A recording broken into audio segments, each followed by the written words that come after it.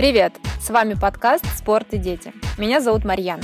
С конца августа 2020 года до середины 2021 в России будет проходить год Германии.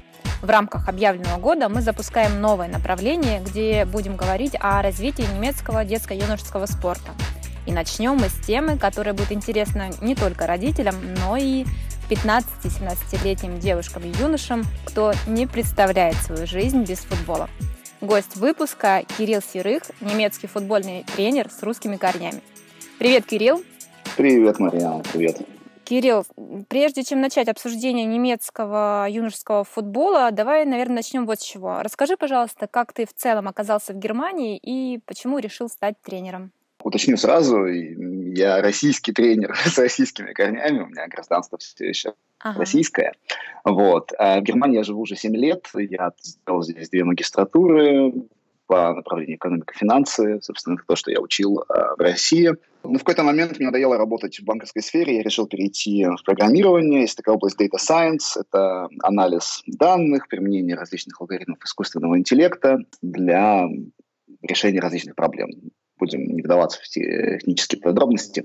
Вот. И я понял, что эти вещи можно применять в футболе, и в прошлом году загорелся очень сильно тем, чтобы узнавать, как это вообще можно сделать, чтобы перейти профессионально в эту сферу. Поездил на несколько конференций, поучаствовал в каких-то челленджах, какие-то из них выиграл, но понял, что надо двигаться немножко дальше, и буквально спонтанно решил поехать к Слуцкому, который тогда тренировал в Голландии, просто дождаться его после игры и узнать именно опыт применения этих данных непосредственно в футбольном клубе. Он оказался очень открытым, просто позвал меня на предсезонку, я побыл там 4 дня в Арнеме, с ним поговорил, мне рассказал много интересных вещей, и на самом деле именно он смотивировал меня пойти учиться на тренера, чтобы в дальнейшем я не был скован только какими-то техническими знаниями, именно данными футбольными, но и понимал, что вообще происходит в футбольном клубе с тренерской стороны. Сразу говорюсь, я никогда не играл в футбол ни на каком уровне, кроме дворового, потому что сам я родом из Сибири, и у нас, к сожалению, в Сибири не очень много условий для того, чтобы заниматься футболом. Но мне это всегда было интересно, и после встречи с Леонидом Викторовичем я поехал обратно к себе во Франкфурт, тогда я жил там, и сделал первую тренерскую лицензию. В этом году я переехал в Берлин, и когда пандемия пошла на спад, я устроился в один из берлинских клубов ассистентом тренера молодежной команды. А тебе нравится текущая вот эта позиция, текущая деятельность тренера? Меня абсолютно это все устраивает, поскольку мне гораздо удобнее ассистировать, потому что, опять же, у меня нет именно опыта игротского, или игрового, не знаю, как правильно. Вот. Плюс еще есть такой нюанс, все-таки мой уровень немецкого языка не идеальный, я немецкий учил уже на месте здесь, поэтому мне гораздо удобнее общаться с игроками, скажем так, не напрямую, делать какой-то подсказ, говорить после тренировок. Поэтому, да, главным тренером я не хотел быть. Вот. Но ассистентом мне работается прекрасно. У нас сейчас в команде 4 тренера, но на 2 команды. У нас есть первая команда, вторая команда. Вторая команда ребята, которые послабее, первая, которая посильнее. Вот я занимаюсь только первой командой и ассистирую в тренерстве вратарей и в видеоаналитике. А вот к этому еще подойдем. А скажи, пожалуйста, я читала, что тренеров в Германии называют, ассистентов тренеров в Германии называют моторами детского футбола. Вот как становятся тренерами, где как учатся, все ли после обучения находят возможность практиковать? Вот об этом немножечко. Вообще стать тренером достаточно просто. Есть разное количество категорий, на которые можно обучаться. Даже, наверное, я зайду немножко с другой стороны. Большинство тренеров детского юношеского футбола, да и, наверное, любительского футбола, в принципе, в Германии не имеют никакой лицензии тренера. То есть я бы сказал, что 70-80% это просто люди, которые когда-то играли в клубе. Тут еще нужно сказать, что в Германии огромное количество футбольных клубов, примерно 25 тысяч. По-моему, такого нет ни в одной стране в принципе. То есть если я сейчас выйду из дома и пойду искать клуб, то в радиусе километра, я думаю, что я найду 1-2 клуба точно. Но это недавно, да? Недавно появилось такое количество, это после введения новой реформы, правильно? Или до этого тоже был так популярен? Нет, до этого было тоже очень много клубов. Очевидно, не такое как большое количество, но да. На самом деле, в последние годы, даже вот по Берлину я могу посмотреть, стало очень много новых клубов в том числе. Но, в принципе, у них было такое достаточно большое очень сильно распространено именно вот это вот движение ферайнов. Ферайн — это, условно говоря, сообщество людей по интересам, скажем так, да. Если, допустим, тут мы с тобой очень любим играть, не знаю, в настольный теннис, например, да, можем создать свой ферайн, где мы живем, сказать, вот, приходите к нам играть в настольный теннис, мы будем там тренировать, придумать какие-то команды, участвовать в каких-то соревнованиях. И таких ферайнов их можно найти не только по спорту, можно найти ферайн любителей, не знаю, какого-нибудь артхаусного кино, ферайн любителей вышивать крестиком, что угодно. У них очень большая такая культура, да. Сообщество такое, да, получается? Да. Вот из ферайнов вырастают, условно говоря, большие футбольные клубы. Если когда-нибудь замечали в названиях футбольных клубов буквы F и V, VFV, то, скорее всего, это футбольферайн, то есть футбольное сообщество. Да. И да, люди приходят в футбольные клубы, иногда не имея лицензии, просто тренируют, иногда это, наверное, более редкий путь, как у меня, когда люди сначала идут и учатся на тренера, а потом уже идут куда-то тренировать. Как я это нашел? Я просто зашел на сайт Федерации Гессена, это регион, где тогда я жил. Это, собственно, Франкфурт, Висбаден, Дармштадт из больших городов. Это та часть Германии. Посмотрел, что нужно сделать, чтобы получить первую лицензию, зарегистрировался на курсы, и в течение примерно полугода я прошел все курсы, сдал экзамен и получил лицензию. Кстати, не очень долго, да, получается, там полгода? Вообще, на самом деле, можно это все гораздо быстрее пройти, если тщательно спланировать. Можно пройти за месяц. Как это устроено? Первая лицензия – это достаточно базовая лицензия. Она состоит из 3 курсов. Это базовый курс и 2 курса на выбор. Можно выбрать 2 курса из 4. 4 направления, в общем, есть всего. Это детский футбол, юношеский футбол, взрослый футбол и вратари. Ты проходишь первый базовый курс, ты проходишь 2 из 4 курсов по выбору, сдаешь экзамен, и все, ты получаешь лицензию на 3 года. В общем, касаемо курсов. Эти курсы длятся либо неделю, то есть 5 рабочих дней, либо можно ездить по вечерам, и иногда даже эти курсы организовываются на выходных. Допустим, свой первый базовый курс я проходил по вечерам, я нашел локацию, которая была достаточно удобно расположена от моей работы, мне нужно было просто сесть на метро и проехать минут 40 до небольшого маленького города, где это проходило. И 4 недели, по 2 раза в неделю я ездил по вечерам и слушал лекции. Ну и была какая-то практика, естественно. А потом, когда я выбрал себе детский-юношеский футбол, я взял уже 2 недельных курса с полноценными заездами на базу, где все участники живут в комнатах по 2, и целый день, собственно говоря, происходит обучение. Вот это занимало по 5 дней, и в итоге я зарегистрировался, я прошел эти курсы за 3 месяца. То есть сначала я прошел базовый, он длился месяц, потом подождал месяц перед следующими 2, взял еще 2 недельных курса, они были с интервалом 2 недели, по-моему. Потом я уехал домой в Россию на 2 месяца отдохнуть, и уже потом сдал экзамен в январе. То есть у меня обучение занялось с августа по январь, это примерно 5 месяцев, да. Но можно распланировать так, что, в принципе, уместить все курсы в 1 месяц и получить лицензию за месяц. А вот ты получил лицензию. Как быстро нашел возможность практиковать уже в клубе? Вообще, это достаточно несложно сделать. Я переезжал просто из Франкфурта в Берлин в начале этого года, а потом началась пандемия, и из-за этого немножко все затянулось. Но в моем случае, как я делал, я не хотел идти в любительские клубы, я хотел попасть сразу в профессиональный клуб. Поэтому я изучил, какие клубы есть в Берлине, которые играют на уровне регионал-лиги либо обер-лиги. Это 4 и 5 дивизионы. То есть есть известные 3 бундеслиги в Германии, это профессиональный футбол. Есть регионал-лига, это тоже профессиональный футбол. Их всего 5 по всей Германии. И следующий уровень – это обер-лига. Там всего 14 лиг по всей Германии. Это такой полупрофессиональный уровень. Все, что ниже, это уже любительский футбол. Хотя, опять же, определение достаточно условное. Да, я выбрал, получается, 12 или 13 клубов, которые играют в региональных и в оберлигах, написал им на почту, отправил резюме, но это на самом деле не лучший способ, потому что на таком уровне, как я уже теперь знаю, почта не читается практически никогда. То есть это такой, на самом деле, большой контраст именно сфер. Я работаю сейчас в стартапе, где все достаточно дигитализировано, назовем это так. Вот. И в этом плане, конечно, клубы такого уровня, они очень сильно отстают. Угу. Полная Вот, противоположность, поэтому, да? да, поэтому лучше всего, конечно, приходить именно на тренировки, на игры и просто говорить с людьми. Но мне повезло, один из клубов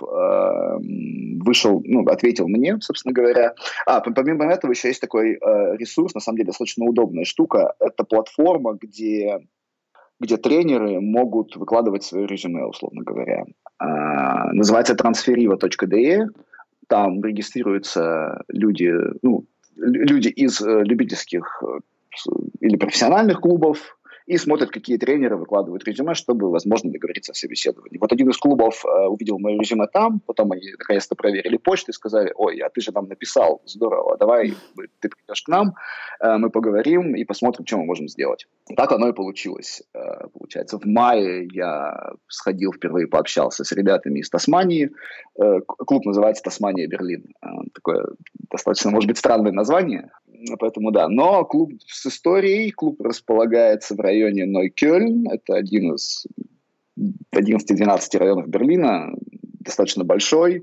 Там, конечно, много приезжих и иммигрантов, но достаточно такой известный район, я думаю, особенно у людей, таких туристов, у молодежи, наверное. Молодежь не очень уместное слово, что мне 26, еще не настолько стар, но очень популярен, в общем говоря, у студентов, у таких хипстеров, скажем так, этот район. Вот. И там находится, да, этот футбольный клуб. Он когда даже играл в первой Бундеслиге, провел один сезон в 60-х годах, с треском там провалился, потому что вышел достаточно случайно. Вот. Но сейчас там пришел новый президент, и клуб достаточно сильно реформируется в плане улучшения инфраструктуры, в плане покупки даже тех же данных для анализа, что не особо типично для клуба пятой лиги. Вот. Но, как обычно, это происходит в футболе. Планы большие, посмотрим, какая будет реализация. Вот. И да, я поговорил с руководителем юношеского направления. Мы решили, что я буду помогать команде 15-17-летних. Это B-Jugend, то есть это команда under 17, это до 17 лет. И все, с июня я начал, собственно говоря, там работать. Угу. А знаешь, я еще читала, что правительство Германии поддерживает людей, которые учатся на тренеров, и там, условно говоря, там до 10 рабочих дней выделяют, оплачивают работодателю, да?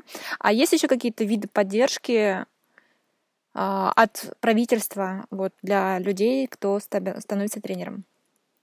Вот тут сложно сказать, на самом деле. Я знаю только про первую вещь, которую ты, собственно говоря, про то, что ты сказала, да, я этим, собственно говоря, воспользовался перед увольнением из своей компании. Я взял 10 дней в ноябре, чтобы пройти эти курсы. Это все оплатило правительство Гессена.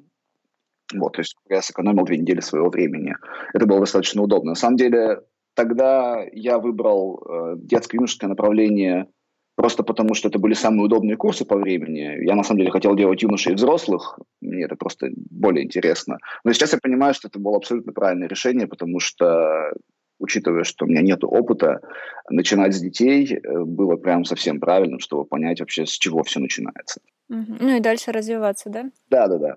Есть, я знаю, программы поддержки приезжих, скажем так. Не буду называть это категорией беженцев, но переселенцев, назовем это, да, мигрантов, да, то есть в Гессене я знаю, что точно проводят набор людей с таким с интересом к футболу, обучают их языку немецкому и параллельно обучают их на эту базовую лицензию С, да. Касаемо остальных мер, я на самом деле не знаю, но даже вот это вот банальное 10-дневное предложение отпуска, скажем так, оно очень сильно помогает, и я уже слышал не одно мнение как и от коллег своих в Тасмании, так и, в принципе, от своих друзей, с которыми друзей и коллег с прошлых работ, которые посмотрели, что я сделал такое обучение и стали задумываться о том, почему бы нам тоже это не сделать, потому что у нас дети тоже хотят играть в футбол, и было бы здорово потренировать. Да, читала, что много родителей им идут в тренеры, чтобы тренировать своих детей. Ты поднял тему иммигрантов, а вот подростки, ребята, какие существуют условия для ребят, подростков, иммигрантов при зачислении в футбольную секцию, клуб, вот так? Если там разграничение, ты немец или там ты приехал из другой страны, условия такие для тебя, условия такие для тебя? Тут надо разделять случаи, опять же, если ребенок родился в Германии, да, имеет немецкое гражданство, но у него там родители из России, например, да, у них нет российского гражданства, то, собственно говоря, имея немецкое гражданство, он абсолютно имеет такие же права. Ну, он немец уже, да, уже без разницы. Если ребенок переехал с семьей, допустим, вот я решил сегодня, я живу в России, я сегодня решил поехать в Германию, у меня есть там 10-летний сын, например, да. Важный момент, чтобы ребенок, который занимается футболом, переезжал с родителями не потому, что он талантливый, он футболист, что футбол ребенка – это не основная причина переезда, а основная причина – это семейные причины. Да, какие-то работа или там воссоединение семьи или репатриация. Вот это очень важно. То есть, возможно, это самый, наверное, интересный вопрос, да, для тех, кто слушает из России, думает, как же мне отправить ребенка заниматься футболом в Германию. Если вы сами, как родители, не переезжаете в страну по своим каким-то причинам, по работе, опять же, то, что я упомянул, то тогда это будет сделать очень сложно. Потому что есть правила УЕФА, которые не позволяют это делать. И они применимы точно так же в Германии. Ага. А если родители переезжают в страну вместе с ребенком, и, допустим, ребенок занимается футболом или просто хочет заниматься футболом, вот как его устроить, записать в секцию, в клуб футбольную? Точно так же, абсолютно на общих основаниях. Просто он приходит, заполняет формуляр, указывает, что у меня есть такая-то виза, мои родители делают то-то, то-то, я хочу заниматься. Все.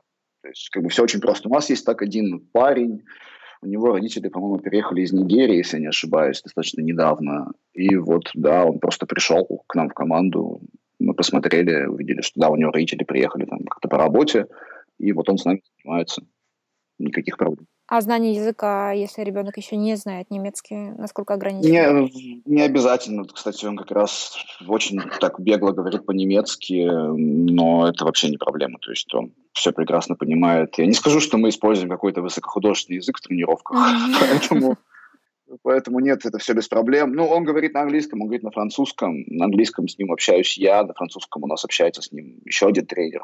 То есть вот у нас 3, и 4-й тренер, он больше по второй команде. Ну, назовем костяк, у нас именно из 3 состоит, да. Вот, поэтому нет, вообще никаких проблем с этим нет. Примерно во сколько обойдется немецкому родителю или родителю-мигранту занятие футболом ребенка? Ну, вот в рамках твоего клуба. Да, если в рамках моего клуба, то, смотри, получается так. Каждый клуб, в принципе, он берет какой-то сбор, назовем это так, да, за членство в клубе, да, это называется Mitgliedschaft. У нас в клубе он, по-моему, стоит 210 евро в год. То есть это то, что ты платишь первоначально за то, что ребенок как бы зачислен в секцию, да, назовем это так, ну, в клуб, секция. Потом ты платишь еще 50 евро как первый взнос, это получается 260, и ты платишь сколько-то за форму. В нашем случае это 100 евро, фиксированная цена. У нас клуб договорился с одним производителем экипировки, что мы закупаем у них экипировку на весь клуб. И экипировка достаточно большой комплект. То есть нам, тренерам, выдают тот же самый комплект, что игрокам. Мне выдали комплект из 14 элементов одежды. То есть мне дали там 3 спортивных костюма, мне дали шорты, футболку по 2 раза, дали сумку, дали ветровку, пуховик, какие-то гетры. Ну, это на год, да? Вот, где-то так? Да, это на год, да, меняется это каждый год. То есть родители платят 100 евро. Вот у нас это было именно 100 евро. Но это только за комплект домашней формы, да, то есть именно, домашняя форма основная. Если родители хотят и выездную форму, то тогда вся команда должна покупать, но это обычно договаривается внутри команды, и тогда там платится еще 100 евро, покупается на всех гостевая форма. Ну, обычно все обходятся домашней, поэтому, наверное, на самом деле хватает. С цветами как-то мы утрясаем вопрос. чтобы не было так, что команды играют в одних цветах. И, что еще можно назвать? Естественно, штрафы. Да, конечно, у нас есть Штрафы? каталог. Что это такое? Каталог штрафов – это более дисциплинарная такая вещь, чтобы ребята не опаздывали, не забывали вещи, не получали необоснованные желтые и красные карточки за неспортивное поведение, не знаю, друг с другом не конфликтовали. Естественно, мы вводим каталог штрафов, чтобы как-то их дисциплинировать. Особенно в моей команде это на самом деле достаточно сложно, потому что у нас команда, опять же, в основном состоит из детей иммигрантов и, скажем так, детей с немного сложным социальным бэкграундом. Поэтому, да, в нашем случае это на самом деле очень сильно дисциплинирует, как ни странно. Слушай, это интересно. А, допустим, сколько стоит получить желтую карточку? За неспортивное мы поставили 10 евро. То есть, если это за споры, за ругань, за вступление в драку, это 10 евро во время игры. Если ребенок получает красную карточку, то мы поставили 50 евро. Но, опять же, важно, что мы обговорили это с родителями, что, условно говоря, вот мы ставим такие-то штрафы, если вы согласны, то все, тогда мы принимаем эти правила и идем по ним весь сезон. Все родители были за. А эти деньги, я так понимаю, уходят в клуб, да, как раз-таки на покрытие? Нет, они уходят, на самом деле, в командную кассу, из которой мы либо устраиваем какой-то тимбилдинг, да. Было в планах сходить на игру команды Бундеслиги, на Герту, но сейчас пока непонятно, как это будет. Либо на покупку материалов, да, как-то по-русски лучше сказать. Оборудование, да, не знаю, экипировки. Если там кто-то потерял мяч или сломал там, шашечки. Во благо. Потерял или еще. Да, конечно, конечно. Это не то, что там идет в карман клуба, нет. На оплату штрафов, естественно, то есть там за желтые и красные карточки, тоже неспортивные, штрафы взимает и ДФБ, и футбольная федерация. А с командой, да, в целом? Да, с командой, да. Поэтому это такое покрытие со стороны игроков, скажем так. А штраф, допустим, за опоздание? Сколько стоит? Да, у нас тоже на тренировку 50 центов минута, на игру, на игру имею в виду, что не на саму игру, что мы играем в 12, и ребенок должен прийти в 12, да, естественно, нет, мы собираемся за 1,5 часа, разминка, техническая установка, вот. Если мы договорились собраться за 1,5 часа раньше, то, да, не надо опаздывать. Если ты опаздываешь, ты платишь евро за каждую минуту. Это прям интересно. Это такое воспитание еще и евро, чтобы ребенок чувствовал ответственность. Интересно. Надо будет, кстати, уточнить у нас в российских командах в футболе. Есть ли такое? Оказывают ли рублем? По взрослых я уверен, что есть. Вот в детско-юношеских я не знаю. На самом деле, как по мне, это достаточно хороший аргумент. То есть, да, насколько я знаю, многие родители тоже обговаривают со своими детьми, что да, мы даем им карманные деньги, но если ты получаешь штраф, то будь добр, оплачивай их из своих карманных денег. Либо устройся там на какую-то подработку. В этом плане, на самом деле, особенно 15-17-летним достаточно просто найти подработку. Это не проблема. Такой воспитательный момент очень хороший, очень сильный. Окей. Это помогает. Да. Окей. А если немножечко углубиться в тренировочный процесс, что из себя представляет тренировочный процесс ребят твоего возраста, точнее, возраста ребят твоей команды, 15-17 лет?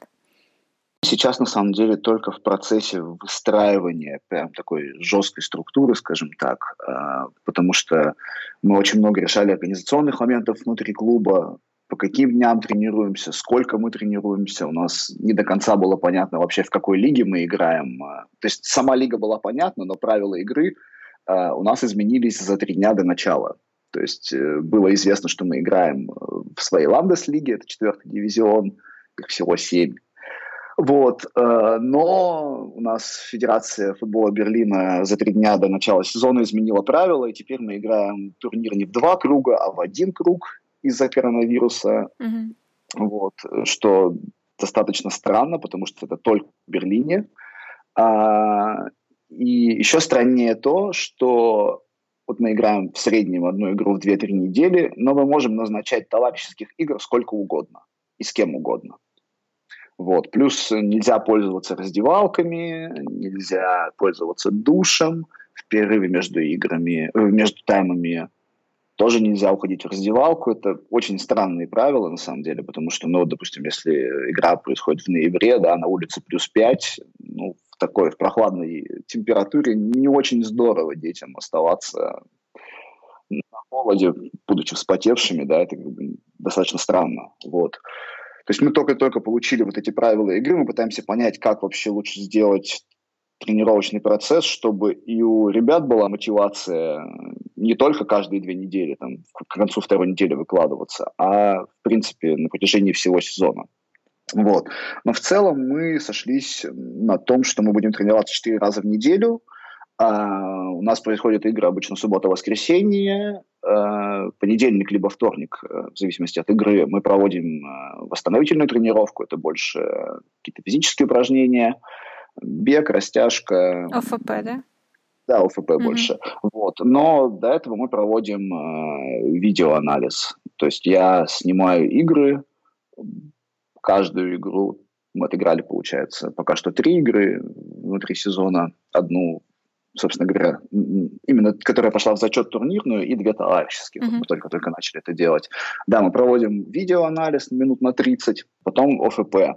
Потом вторник, следующий день это уже какие-то тактические элементы мы отрабатываем, игровые формы проводим. Потом день отдыха, и потом опять то же самое. Тактические элементы, игровые элементы.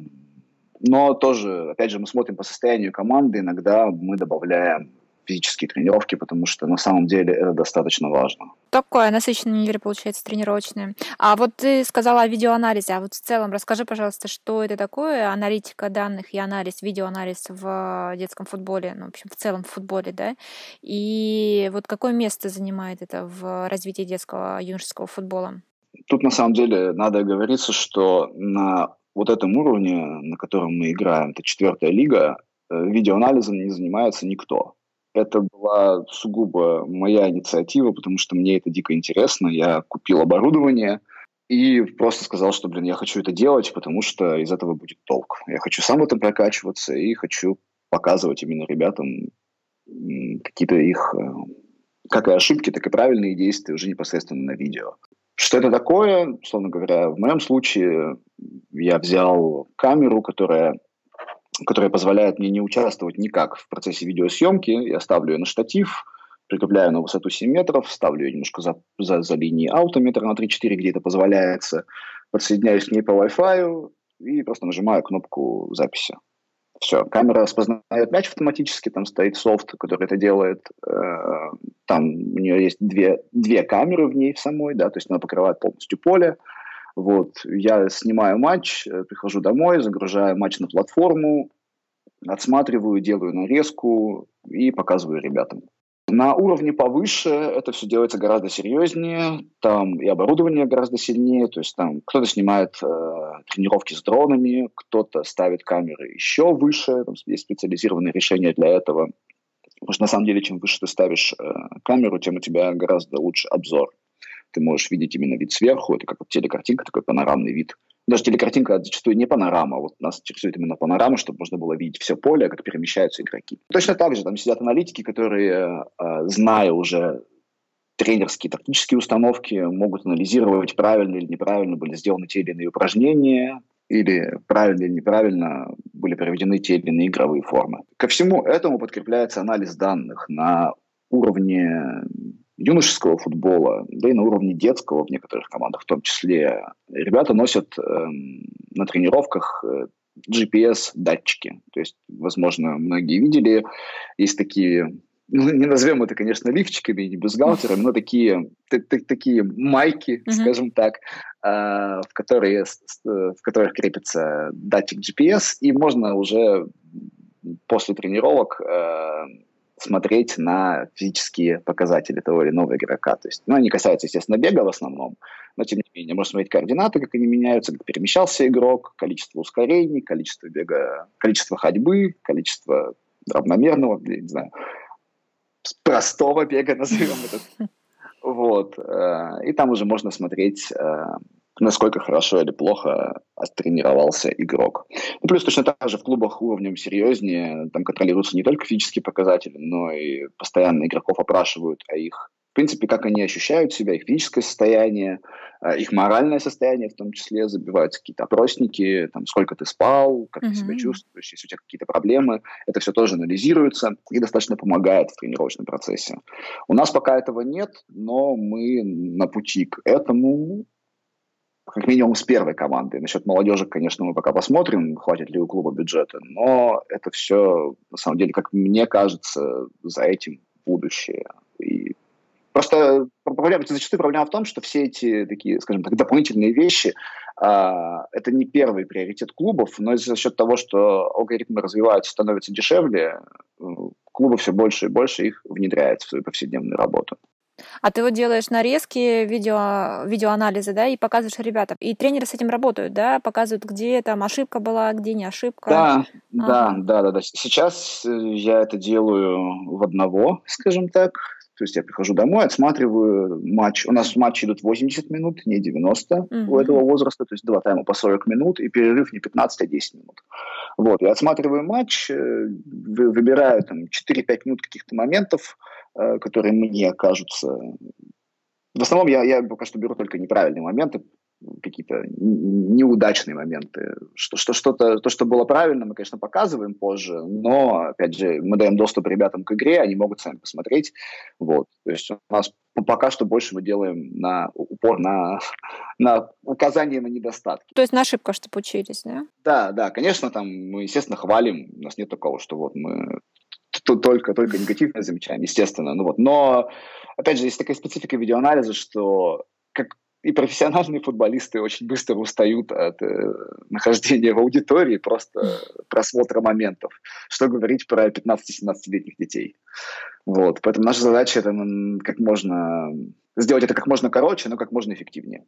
Ага. А вот к видеоанализу, и в целом к аналитике прибегают, когда смотрят таланты? И вообще, как происходит просмотр талантов? На что обращают внимание? Да, конечно. На высоком уровне, конечно. Собираются там видеоотчеты целые по топовым игрокам, смотрятся точно так же данные, но там в основном уже более агрегированные данные, как-то, не знаю, количество... Хотя тоже сложно сказать. Насколько я знаю, многие компании статистические, которые собирают данные, они стали собирать уже детализированные данные по чемпионатам, по молодежным чемпионатам в том числе. По детализированными данными я имею в виду не только там просто количество пасов, ударов, но и уже трекинговые данные. То есть трекинговые данные это данные, которые показывают координаты каждого из игроков и мяча, в том числе на поле, с достаточно большой частотой. То есть если в 1 секунду идет съемка, это зачастую 25 кадров в секунду. Вот каждый кадр, как меняется координат того или иного игрока. На уровне 19, то есть на уровне U19 и U17 такое есть в некоторых чемпионатах, но это все, конечно, постепенно вводится. То есть, да, на топовом уровне это все используется. На уровне, на котором тренирую я, нет, конечно, такого нету. То есть сам факт того, что, в принципе, мы снимаем игры и потом показываем эту видеоаналитику нашим ребятам, это уже, скажем так, много. То есть в нашем клубе это делает только первая команда, и то не всегда, насколько я знаю. Угу. Хорошо, а в целом, как вот просмотр проходит талантов, как часто ездите по играм или в каком-то другом формате это происходит?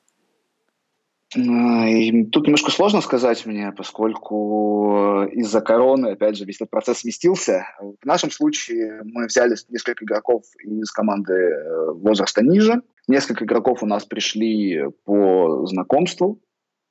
То есть просто у нас, допустим, есть достаточно один инициативный родитель, оба сына которого играют у нас в клубе, и он очень много катается тоже с ними по разным матчам. У него достаточно такая большая сеть знакомств в своем районе. Вот, да, и они, на самом деле, привезли нам 2 хороших игроков.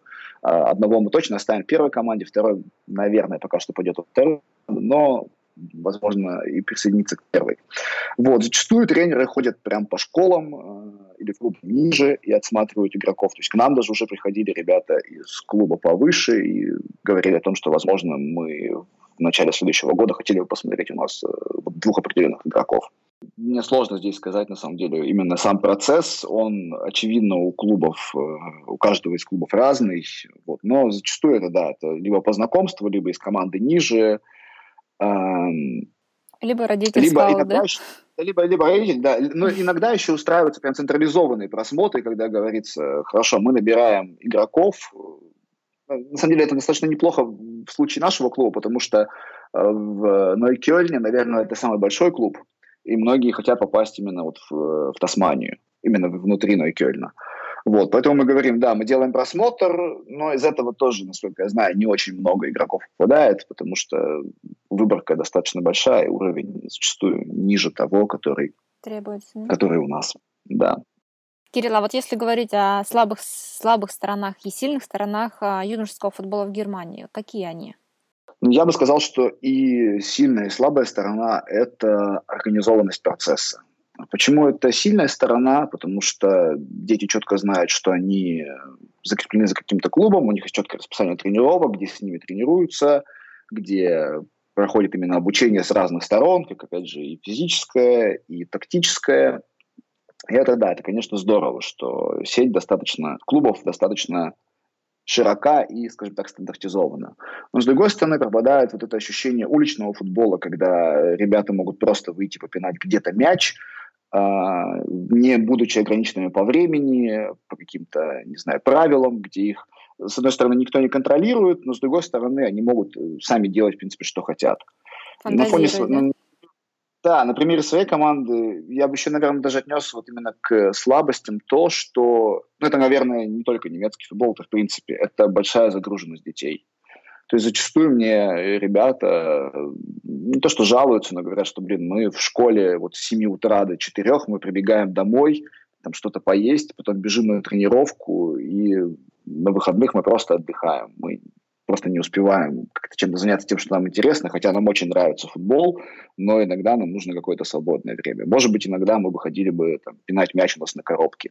Но коробки тоже это дело такое, зачастую они закрыты, то есть нам надо искать человека, который ответственен за ту или иную коробку, взять у него ключ, чтобы он открыл. Зачастую это все открывается с утра и закрывается вечером, но не всегда это доступно. Ну и да, вот это вот ощущение какого-то дворового футбола, когда все собрались спонтанно, пошли попинали мяч, где угодно, там, чуть ли не во дворе. Вот этого, к сожалению, нету.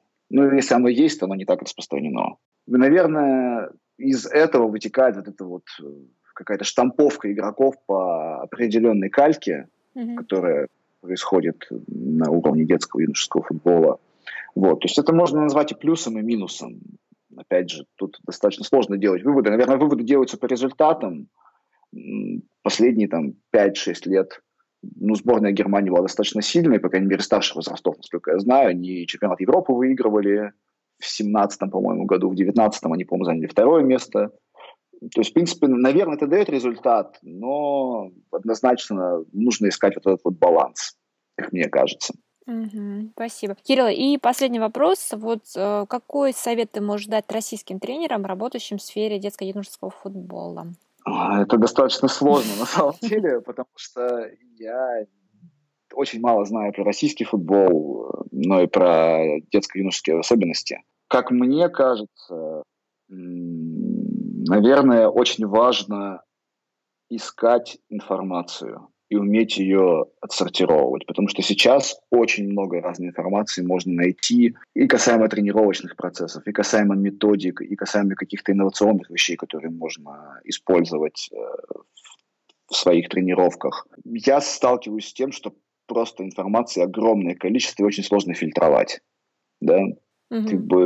Мне именно это сложно. Я думаю, что это, наверное, не только моя какая-то проблема, но и проблема вообще, в принципе, тренеров, которые именно заряжены вот этим делом, которым это все нравится. Но, наверное, все-таки во многом я бы, наверное, посоветовал просто смотреть, что есть вокруг, что есть по сторонам, смотреть какие-то видео, читать литературу. Если нет английского языка, то учить английский, правда, это очень сильно, это какие-то банальнейшие советы, но они действительно очень сильно помогают.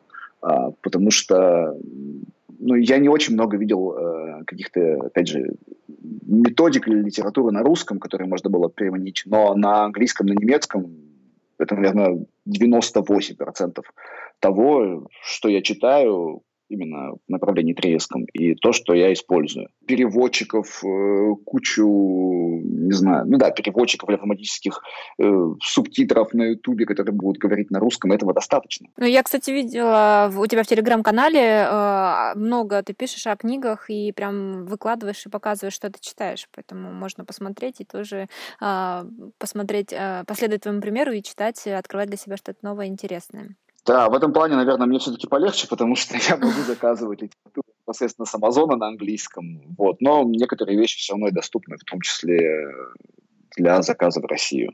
Я думаю, что это можно найти. Последний совет скажу. Я думаю, что это тоже достаточно распространенная вещь, которой многие пользуются, но очень много информации находится в Твиттере. Это прям просто огромнейшая кладезь всего. Мне кажется, что использовать Твиттер – это прям очень круто.